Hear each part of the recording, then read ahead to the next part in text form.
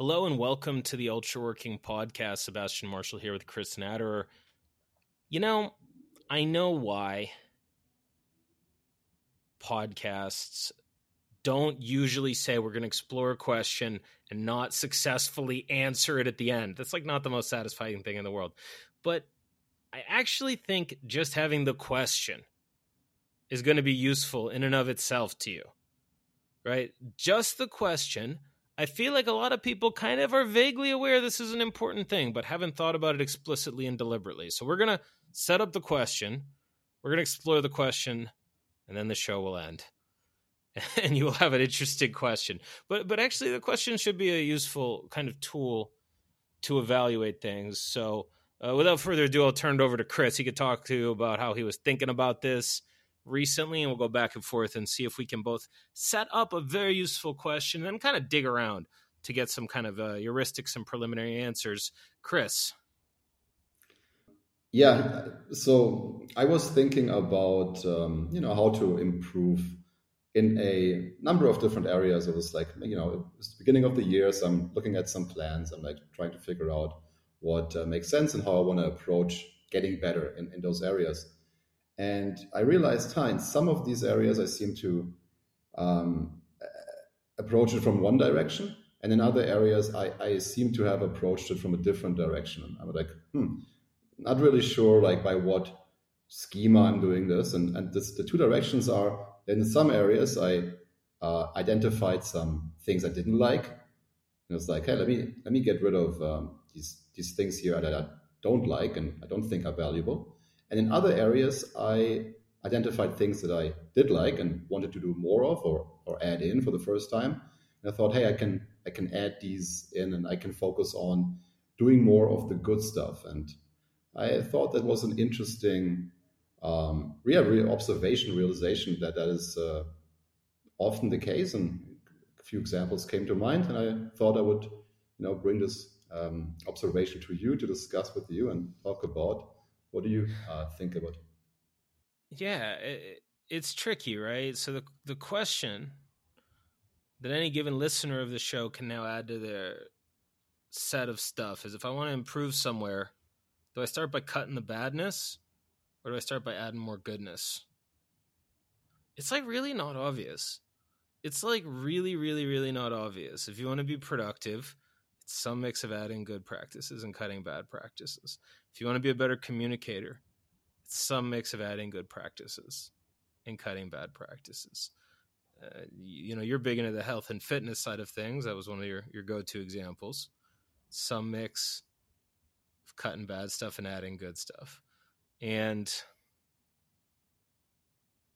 it's really, really interesting. It seems to vary by domain. There doesn't seem to be a single universal rule. I like the observation you gave to me when we were doing prep before we were on air.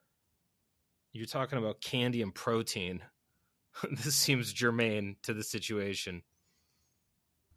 Well, yeah, the example there was that, let's say you wanna get your diet on a better level overall. You could start, or you could focus on stopping to eat all of the things that are just not beneficial for you. Most it could be candy, could be drinking sodas, whatever it is, doesn't really matter. And I think that's a very common approach, and you see it show up in a lot of New Year's resolution. Hey, this year I really want to cut down on whatever XYZ. On the flip side, you could focus on putting more of the stuff into your diet that seems to be really beneficial. I made the example of fresh vegetables and protein, and then I thought about, how do these things interact? What happens when you focus on adding more stuff in? What happens with the bad stuff? Is it just going to stay there at the same level? Is it going to get somewhat replaced? Yeah. And it's not necessarily clear what I would suggest or pick or do for myself even. Yeah, it's interesting. I forget who. I wish I could give them credit. If we recall, or if a listener remembers, they can write to us at podcast@ultraworking.com. We'll see if we can get some credit out there. But I remember there was somebody in medicine, medicine's getting a little more holistic, a little more like, hey, let's not just do some surgery and then give you some painkillers. Let's think about your lifestyle. Let's think about your stress levels, a little bit of that. And, it's been standard, well understood advice for a while that people that have an actual genuine clinical diagnosis of ADHD, right? We're not going to go down that path today and talk about that and the merits of that and psychology and psychiatry and whatever. But for real, there's a class of people that have some difficulty concentrating, executive function, time issues, whatever, right? And like, there's been a standard advice for a while of just like, get off sugar. Like, get off sugar if you've got that as an issue, and simple refined carbs and stuff. People say sugar, but like all of the garbage. French fries aren't sugar per se, but they're starchy garbage, right? And then there was this one, I don't know, it was like a psychiatrist or some kind of like holistic MD that was working on this. Like somebody that was like in the know on this was like, just get breakfast right. Just get breakfast right with protein and vegetables. Like eggs, maybe some meat and vegetables to start the day. No fruit juice, no sugar. And then do whatever. Like whatever. You have ADHD. You want to go freaking wolf a pack of muffins at 11 a.m.? Can't stop you. Not even going to try. But have freaking breakfast. Hard-boiled eggs. Can of tuna. Just protein and vegetables in the morning. So that's taking an addition approach. Just nail one thing added to your morning. It's funny because, like, in theory, it'd be kind of like all roads lead to Rome, right? If you're skipping breakfast entirely and then you're getting hungry after 2-3 hours and you're hitting the Pop-Tarts, you're starting the day with a Pop-Tart, well, you add in the meat, the vegetables, the eggs. That kind of takes the place of the Pop-Tarts. On the flip side, if you really strike all the sugar, all the starch, all the simple carbohydrates, you still have to eat something. What else is left? Eggs, eggs, tuna, meat, right? So in theory, both places would converge in the same place. In theory, if when you get off your job, if you work at an office, right, instead of taking a car, you're going to take a bicycle ride home. You know what I mean? And it's 90 minutes. Or on the opposite side, if you used to, hop in the car, get a quick car ride, and then watch TV, I'm not going to watch TV in the evenings, and I'm not going to use electronics. I'll do something else. Well, that might open up the time and the space for bike riding. In theory, they would kind of converge on the same place, right? You strike something sufficiently bad. Now there's an open space to do something good. You start doing something good that will supplant whatever you were doing at that time and place. But it doesn't actually seem to work like that. It seems like there's actually some pretty big differences with the strike first versus add first approach. There are some fields where the activities don't really interact with each other. So, you could be putting in some bad activities, some good activities, but the ratios shift, but it doesn't really make the bad activities don't influence the good activities. What do you mean? What do you mean? Elaborate. So for example, in just two examples that we just brought up. We brought up activities like productivity wise or like enjoyment wise, like things you do in your free time, or in nutrition, the foods that you eat. You actually have some kind of interaction between those. So, for example, if you want to eat a lot of, let's say, freshly steamed vegetables that are natural, like a broccoli, like something fairly taste, moderate in taste. There's not really super heavy flavors in there, but in the rest of your day, you're eating, I don't know, Pop-Tarts and heavy processed foods with a lot of artificial flavor enhancers. It's going to get it's going to be a little bit more difficult to enjoy the broccoli because you're, kind of saturating your flavor buds with a lot of really heavy flavors. I would assume, and I think the research points in this direction as well, that your taste buds are just not going to be like really stimulated by you eating now a piece of broccoli. So you're actually going to make it easier for yourself to enjoy the kind of food that let's say, want to eat more of by having cut out the bad stuff first. On in the area of and I think this is also like shown. I mean, reading a book, it's not necessarily like super stimulating. You sit there, you have to concentrate, takes a bit of your mental willpower to go through like a heavy book that's really densely written. It's much easier in terms of just like letting your mind wander to put in like a bunch of videos and stuff like that. So it's actually not so easy to have like the best highest activity and the worst activity in there at the same time, because one is going to make the other one a little bit harder. Did you Yeah, that's really interesting. Like what you're saying there. By the way, I hadn't actually identified this as a universal principle. I knew this locally. This is why I love talking about stuff like this and exploring this. Right? I'd identified this locally.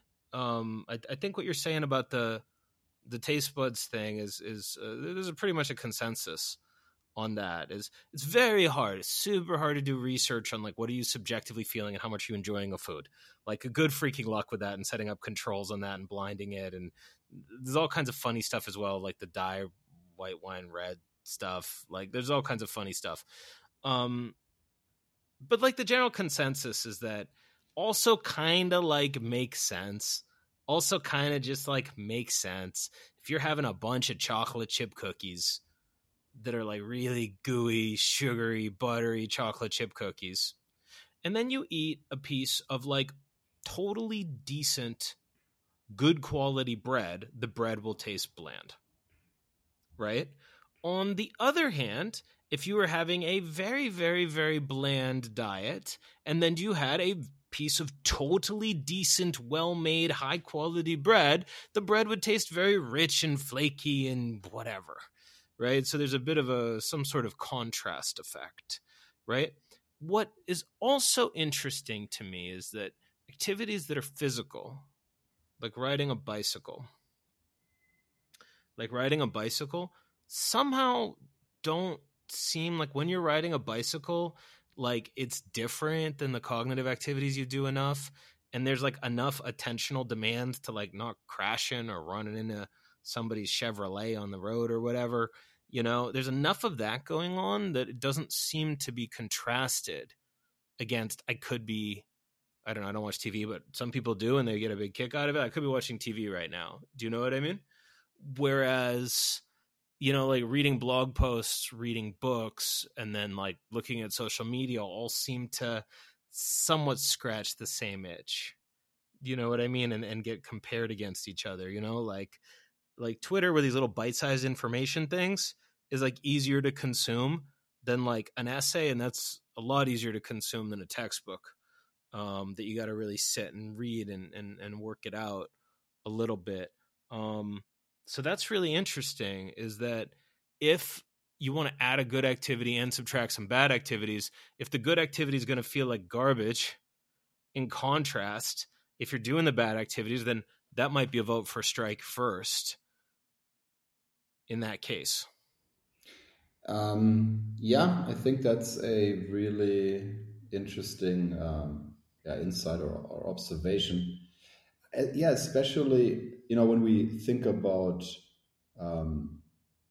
we had some shows about attentional control in the last couple of weeks, and that is really something that sparked my interest a lot. And then I looked into what people say around it, what the research says around this topic, and they identified behavior patterns and activities that seem to over time really you will pay a price in the ability to have attentional control.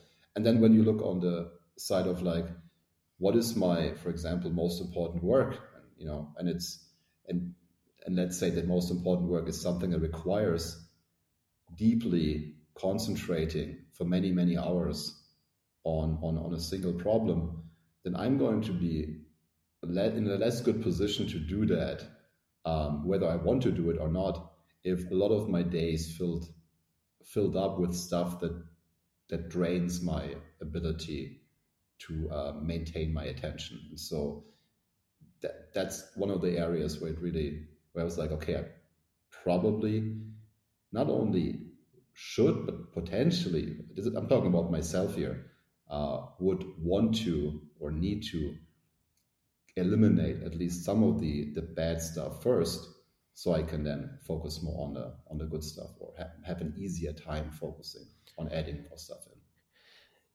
Yeah, I'm of two minds about this. I'm really of two minds about this, because I think there's maybe the reason this question's hard is because there's conflicting principles at play, right?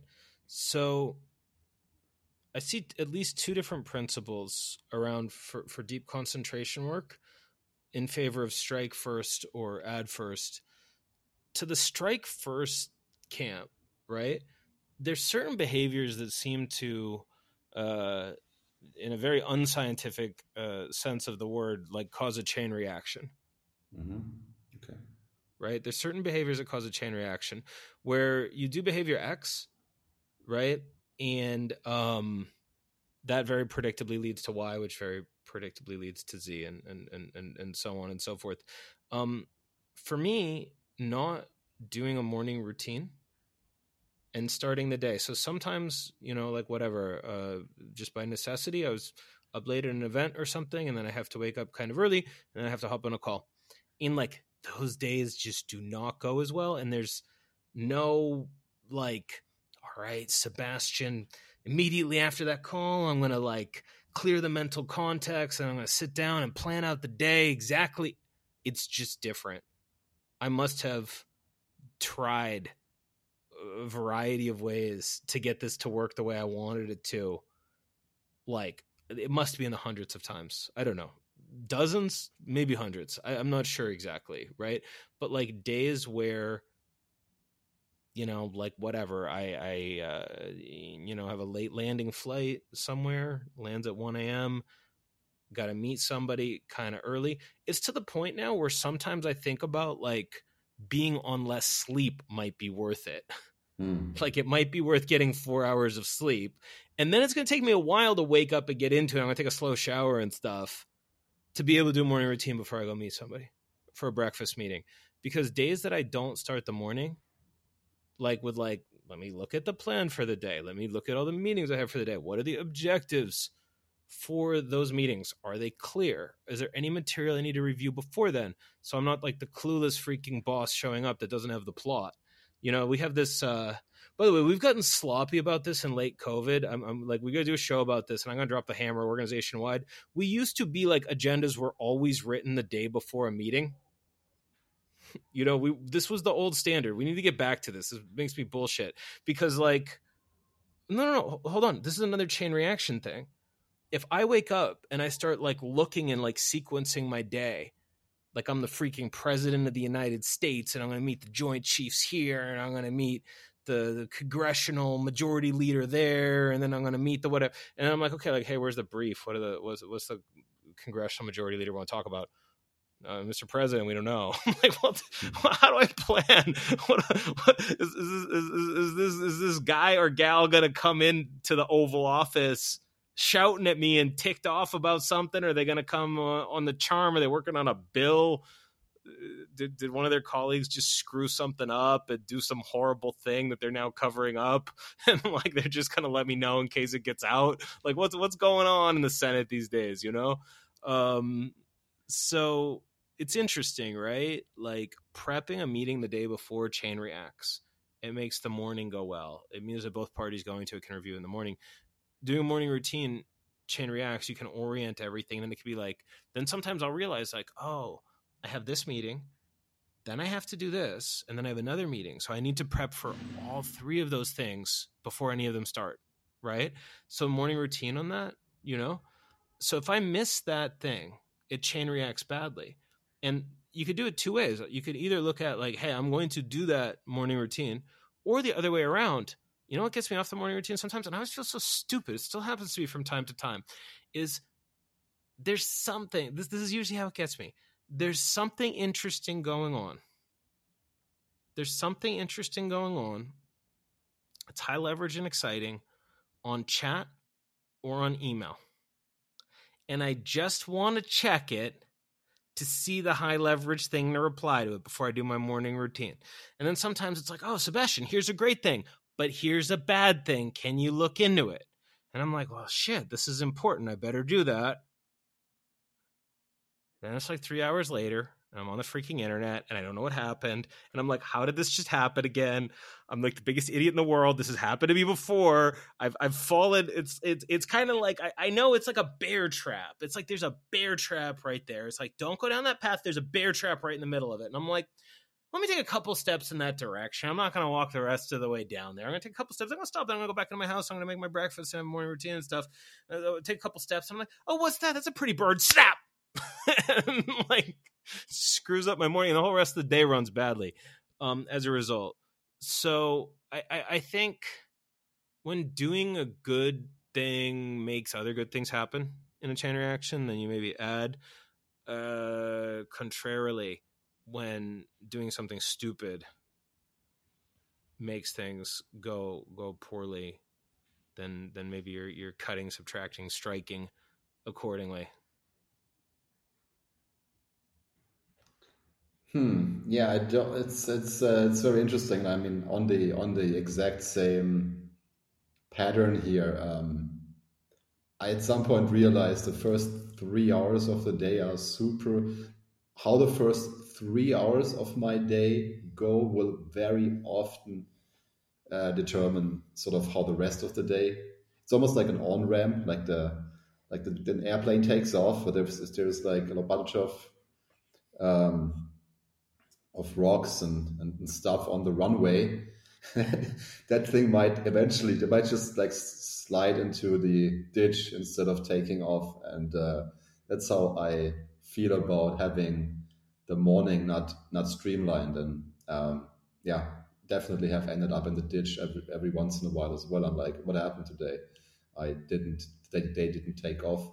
On the, yeah, sometimes it might also depend on just how challenging it is. Putting in, sometimes it can be, the very often the most important stuff is also like potentially the hardest stuff. I think there is a bit of a correlation there of the things that are really hard often being the most valuable things.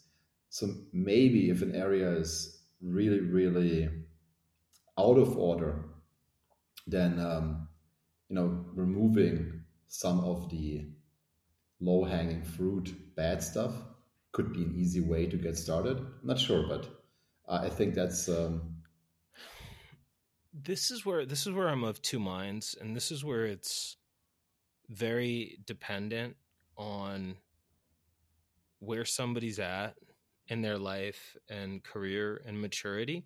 And to be really frank, I feel like the advice changes based on how competent someone is in their domain right now, how much they have an accurate world model of themselves in their domain, and then how ambitious they are, how elite they want to be and end up at the end of the day, right?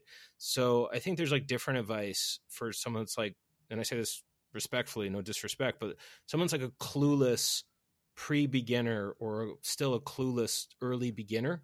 It's different advice than if someone's intermediate or advanced, right? And this is one of the challenges with the world is you read advice and you have to be like, is this advice to beginners, is this advice to an intermediate person, is this advice to an advanced person? By the way, that's like a secondary takeaway from this show. Whenever somebody's taking advice, the first thing to do is like, is this beginner advice, intermediate advice, or advanced advice? Right? And sometimes you shouldn't follow advanced advice when you're a beginner. I feel like sometimes beginners need to go put reps in, and you get into the fancy crazy shit, and you're missing the fundamental just get after it stuff.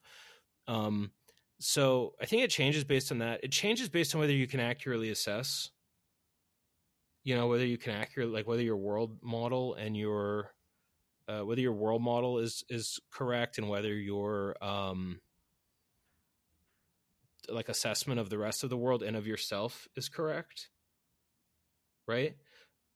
I think at this point, it took me a couple decades.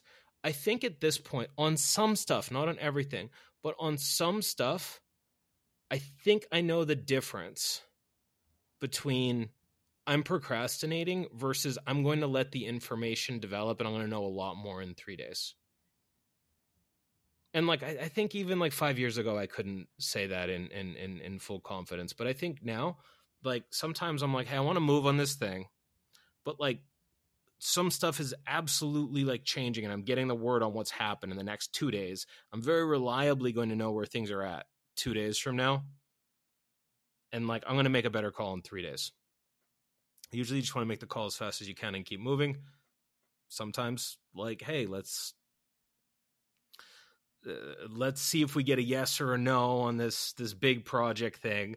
And let's also in that time window, this like really long shot, crazy bet that we made that's probably not going to happen. We'll get the definitive answer on, because if the answer is yes, we're going to do things totally differently. Do you know what I mean? Sometimes you wait 2 days. I think I'm pretty good these days in some domains, not in all of them, of knowing whether I'm screwing off and I'm like, I really should just move on this, versus like, no, it's correct to get some more information here.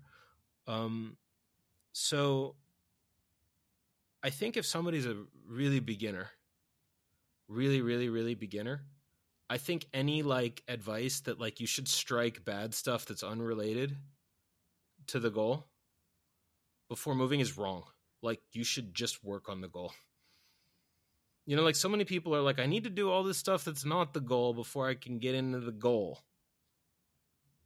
Someone's like, hey, I want to make a website, but I need to buy a new computer first. It's like, like, no, right? I want to be a writer, but I need to buy a new computer first. I need different pencils. Like, no, right? And likewise, in terms of striking distractions, the standard advice that I give, for multiple years, as many listeners know, I track my time down to the 5-minute block. I don't always do it anymore. From time to time I do it. I got a lot out of it. At some point you kind of like, okay, that's how things work. It's cool to do it to tune up things. It's a bit of a commitment to do, right? But I track my time literally down to the 5-minute block. So I could tell you what I was doing 4 years ago at 3:35 p.m., on January the 14th. I could tell you literally exactly what I was doing. I have records on that, right? Which was cool. And I sorted them in different categories and whatever, and did some analysis and stuff. Really interesting. Sometimes people are like, that's cool. I'm the type of person like that. I want to do that too. Right? I always tell people, don't even bother tracking all of your time to start. Don't bother. First off, it's freaking difficult, and there's all kinds of little edge casey stuff. If there's like a blend and you're switching back and forth, there's like all kinds of little weird edge cases if you want to like actually do it kind of rigorously. I say, look, just start. Just start by writing down how much time you put into whatever you classify as most important. That's it. Write down the start time, the end time. You don't even need to sum it in a spreadsheet. Sum it later. 1 p.m., back from lunch, starting on my novel, PhD thesis, web application, studies, like whatever, right? And then you write down what time you finish. And if you forgot, you guess, and you guess on the conservative side what time you finished. Oh, I was like working for a while. Then I stopped. I think I stopped around 2:30. Right? Doesn't have to even be that precise. Order of magnitude is totally fine. Right? When I started time tracking, I started by tracking everything.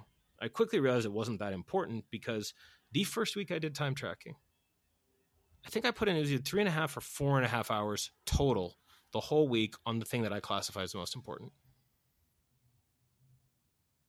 And it's amazing. I did this and I was like, well, hey, it's unsurprising that things aren't going as fast as I'd like them to. Do you know what I mean? Like this is really clear.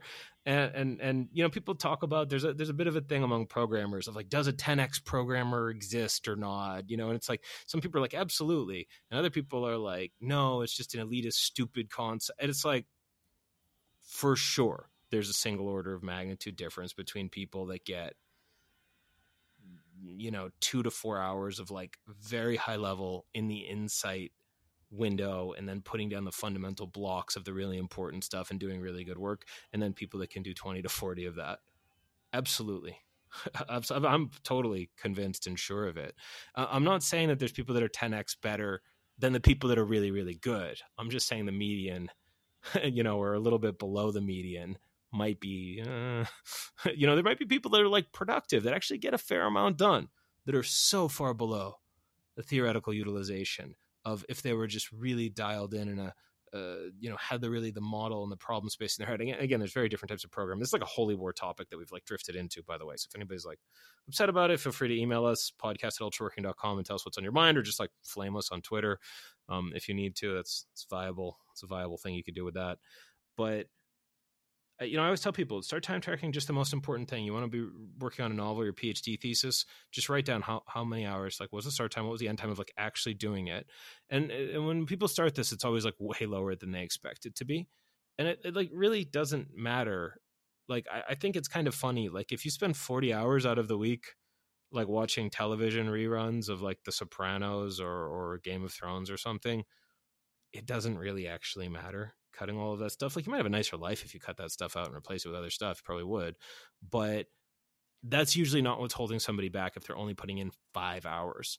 If there's somebody that's like done some amazing product development but hasn't done any of like getting it out to the market, getting marketing or distribution going, and they're like, why isn't the thing going? They do a little analysis, they find out they only put 2 hours into marketing the past week. Do you know what I mean? Right? They've done some amazing craft thing. They've made this amazing handcrafted whatever, soap, woodworking, whatever. They want to get a distributor that'll distribute their products for them, get them into some shops. How many hours you actually put into that last week? 0. You know what I mean? Like, yeah, okay, like quit watching Game of Thrones and playing video games, or don't.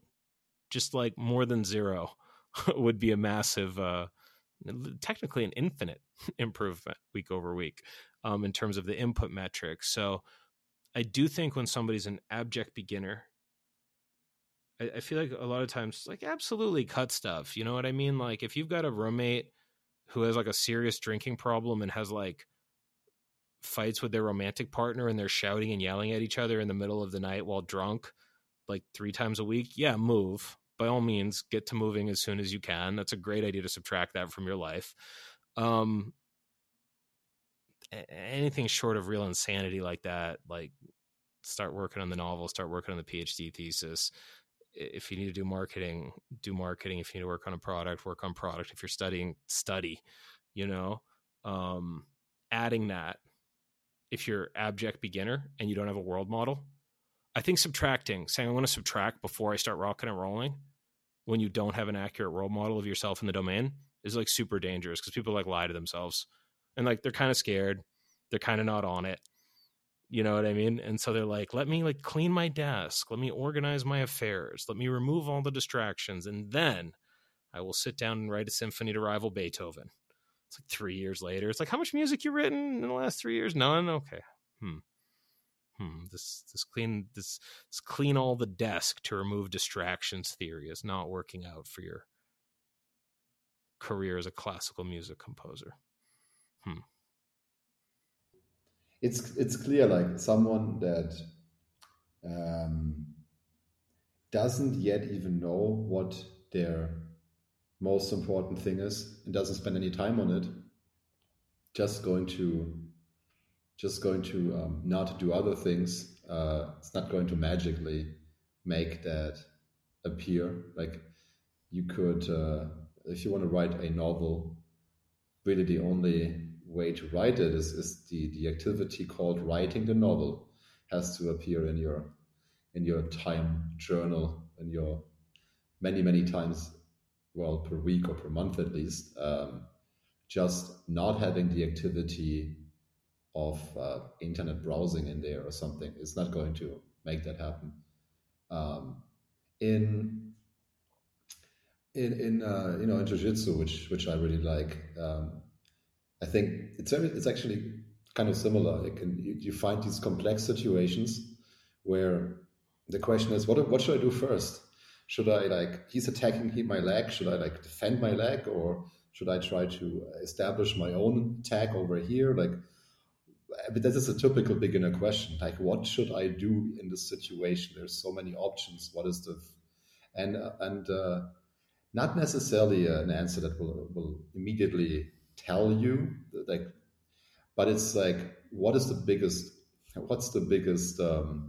what's hurting the most right now is, like, where do you see the biggest threat, for example, in jiu-jitsu? That's a question to evaluate.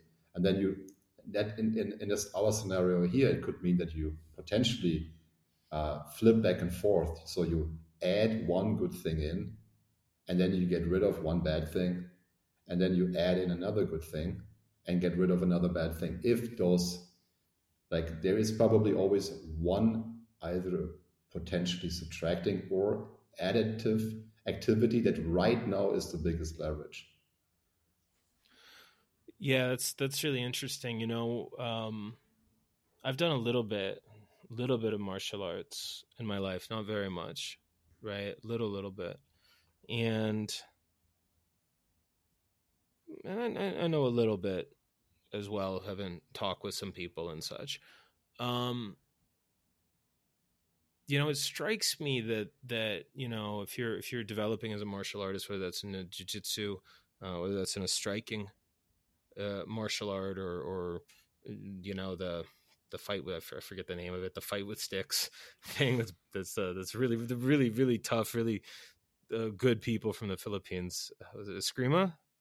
So you look at stuff like that, right? And then you look at other just contact sports and other sports in general. There's things that you want to do when you're playing a sport, right? When you learn how to punch, right? Most people just punch with their arm, and you want to rotate through it. So, you want to get a lot of the power out of your legs and transferring through your core, and your hand's just kind of a delivery vector. Your hand's not, your hand, elbow, shoulder are not doing a lot of work when you're throwing a punch. They're just there to kind of transfer kinetic energy, right? So you learn how to punch, and you learn how to, like, rotate through it, right? And, like, that's good. There's other habits that I think in almost every mainstream striking martial art, they drill you pretty early on, like, don't get caught moving your feet badly such that and there's like a few different ways to move your feet badly and be compromised where you can get taken out and get your block knocked off, right?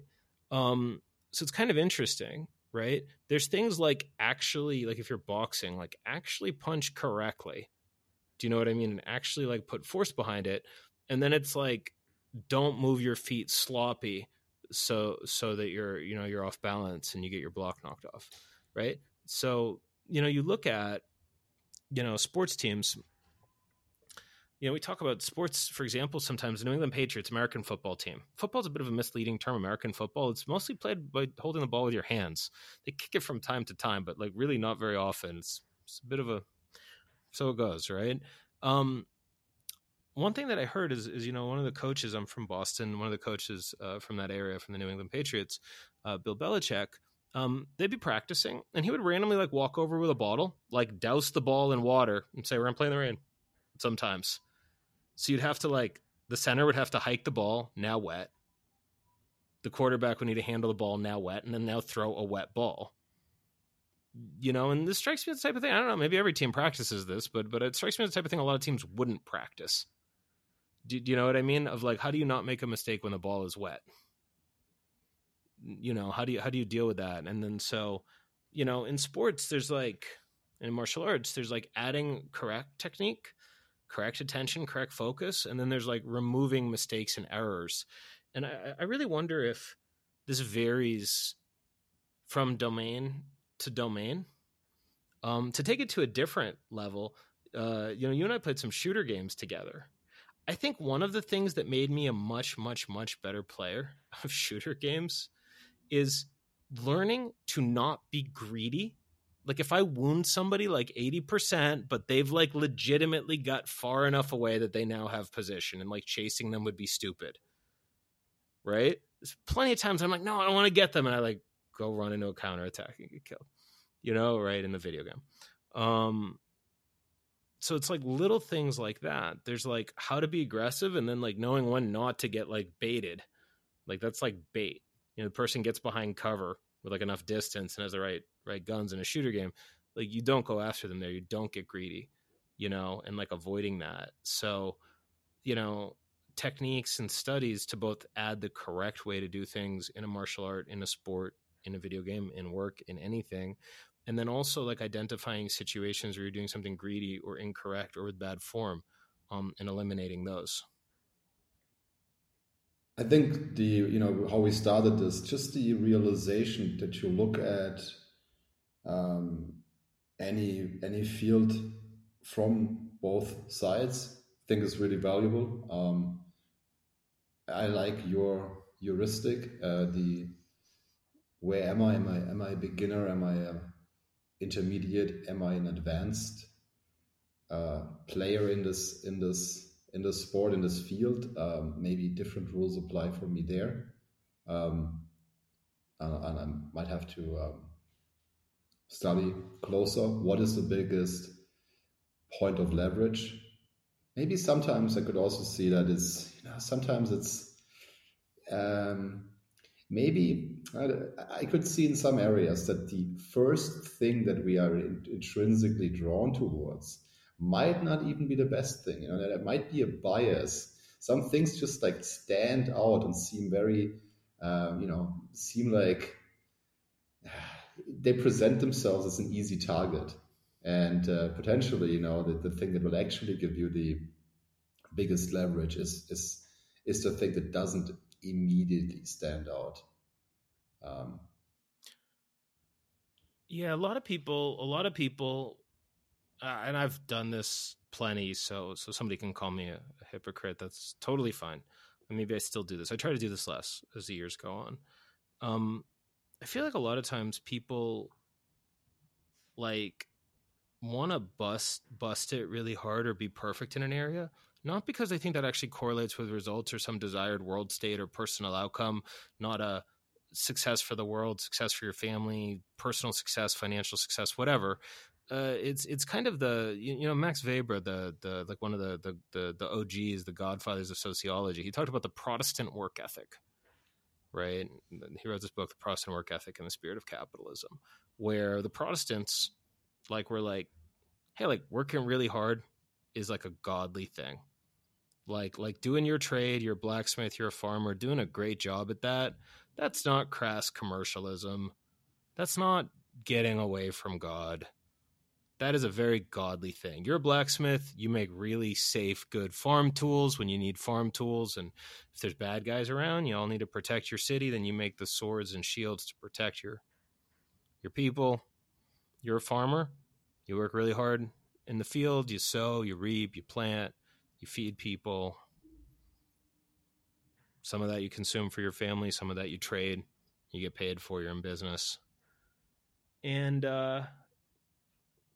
yeah, like that was England. Obviously, they flipped, under Henry VIII to the Anglican Church of England, right? It's the United States. It's founded primarily by a few different people. The Spanish were involved. There's some Native American culture was adopted, but largely it's England, a little bit Dutch. New Amsterdam became New York, right? Germany, obviously. Martin Luther was a German, and a little bit of a under discussed story, by the way, about that whole thing is I really just think when you think about the innate friction between Germans and Italians, it's been going on for like thousands of years, literally thousands of years. Like Germans and Italians were like not getting along in Roman times very well, right? I think it's just like, like whether Martin Luther was theologically sound or not, it's like he's a German. He's saying the Italians are getting this shit wrong. All right, let's give him a let's listen to this guy. He seems quite reasonable, and it's written very logically. Maybe there was some of that going on. I hope that doesn't step on anybody's toes. Just having a smile about that. So, I think a lot of times people, even if they're not religious at all, right, or they're from a different culture, it's kind of that Anglo-American thing became a lot of the world. People wear Levi's blue jeans, they drink Coca-Cola, and use computers and the internet. You know what I mean? He's came out of these cultures, right?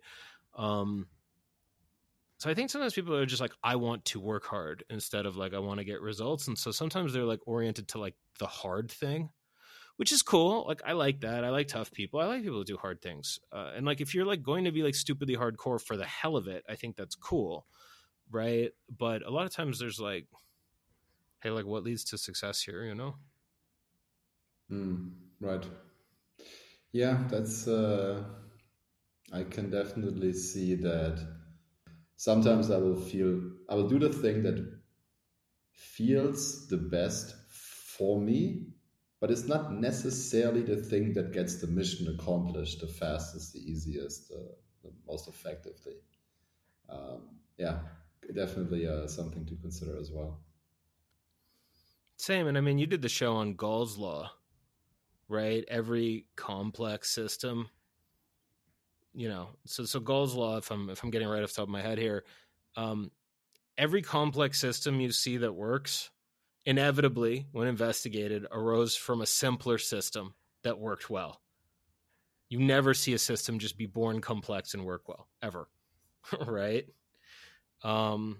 So, whenever I see somebody that doesn't already have something running well in an area, like draw up, hey, before I write my symphony, before I start actually writing music, first I'm going to like organize my life and write an equation for my entire life, and it's like 8 steps.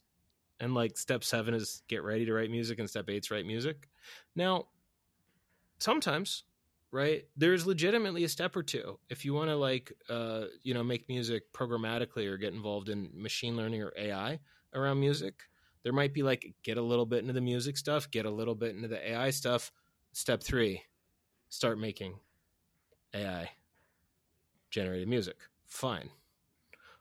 When it's more than like 3 steps and you're new in something, I'm like really skeptical.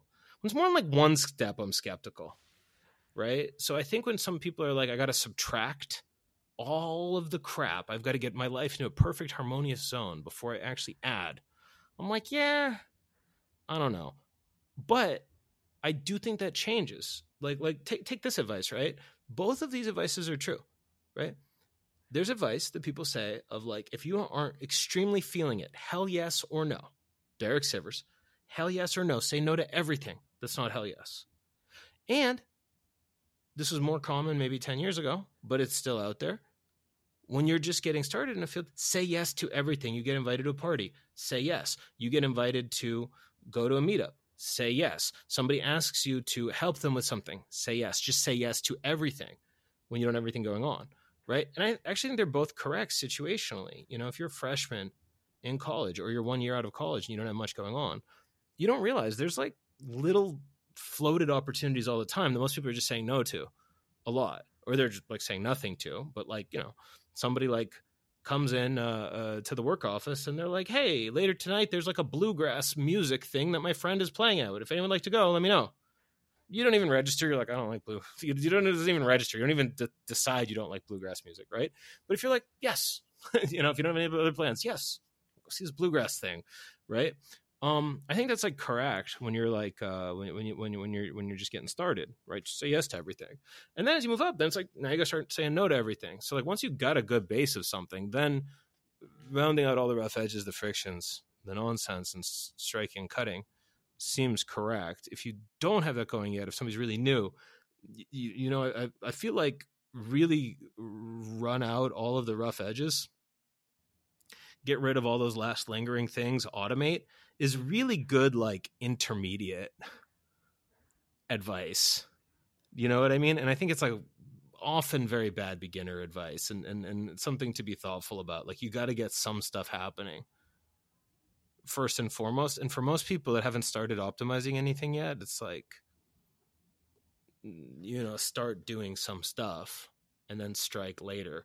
Once you're intermediate, and you've been saying yes to everything or whatever for a while, and you got all these opportunities, then you got to start subtracting and striking and streamlining, and then the edge cases and optimizations and stuff go a long way. That's my guess. Yeah, that's really interesting, and it's also very often. That's why I think it's really great how you broke it down, because very often the advice is going to be not. It's going to be given in a universal way without those caveats. Hey, where are you? Are you at the beginner stage? Are you in the middle stage? Or in the end stage? The advice that is right for you might very well change, and it's not universal. It's super situation dependent. And yeah, I think this was an interesting exploration. Do you want to quickly summarize everything we discussed? Yeah, so we started by saying that we're going to bring up a question that's interesting to think about, that there's not a right answer definitively to. We didn't find one. We found a bunch of interesting principles, though, right? Of like, when you want to improve in an area, should you add more good behaviors or should you cut bad behaviors? Should you add healthy stuff to make sure you're eating a great breakfast? Should you cut crap out of your diet? If you only had to pick one, you're going to start with one. Which one? Right? And we said, hey, we're not going to necessarily get the answer to that. We're not necessarily going to get the answer to that. But then we started deriving principles. The first one was the one that you brought up, which is, if the stuff you're doing drowns out the beauty or the joy of the good version, right? You're eating all this sugar. Like, carrots are very sweet if you're not eating a bunch of sugar. If you're eating Pop-Tarts, carrots are very bland and kind of weirdly chewy. You know what I mean? Carrots are just like a weirdly chewy substance that doesn't taste like much if you're on the sugar thing. If you're not on the sugar thing, carrots are very sweet. So that was a very interesting immediate takeaway, which is, if whatever you're doing that's crap drowns out the beautiful thing, then you might want to quit the crap. So if you want to read some really classic works of literature, spend time reading, you might need to cut out social media for a while, put that stuff on block, log out your accounts, right?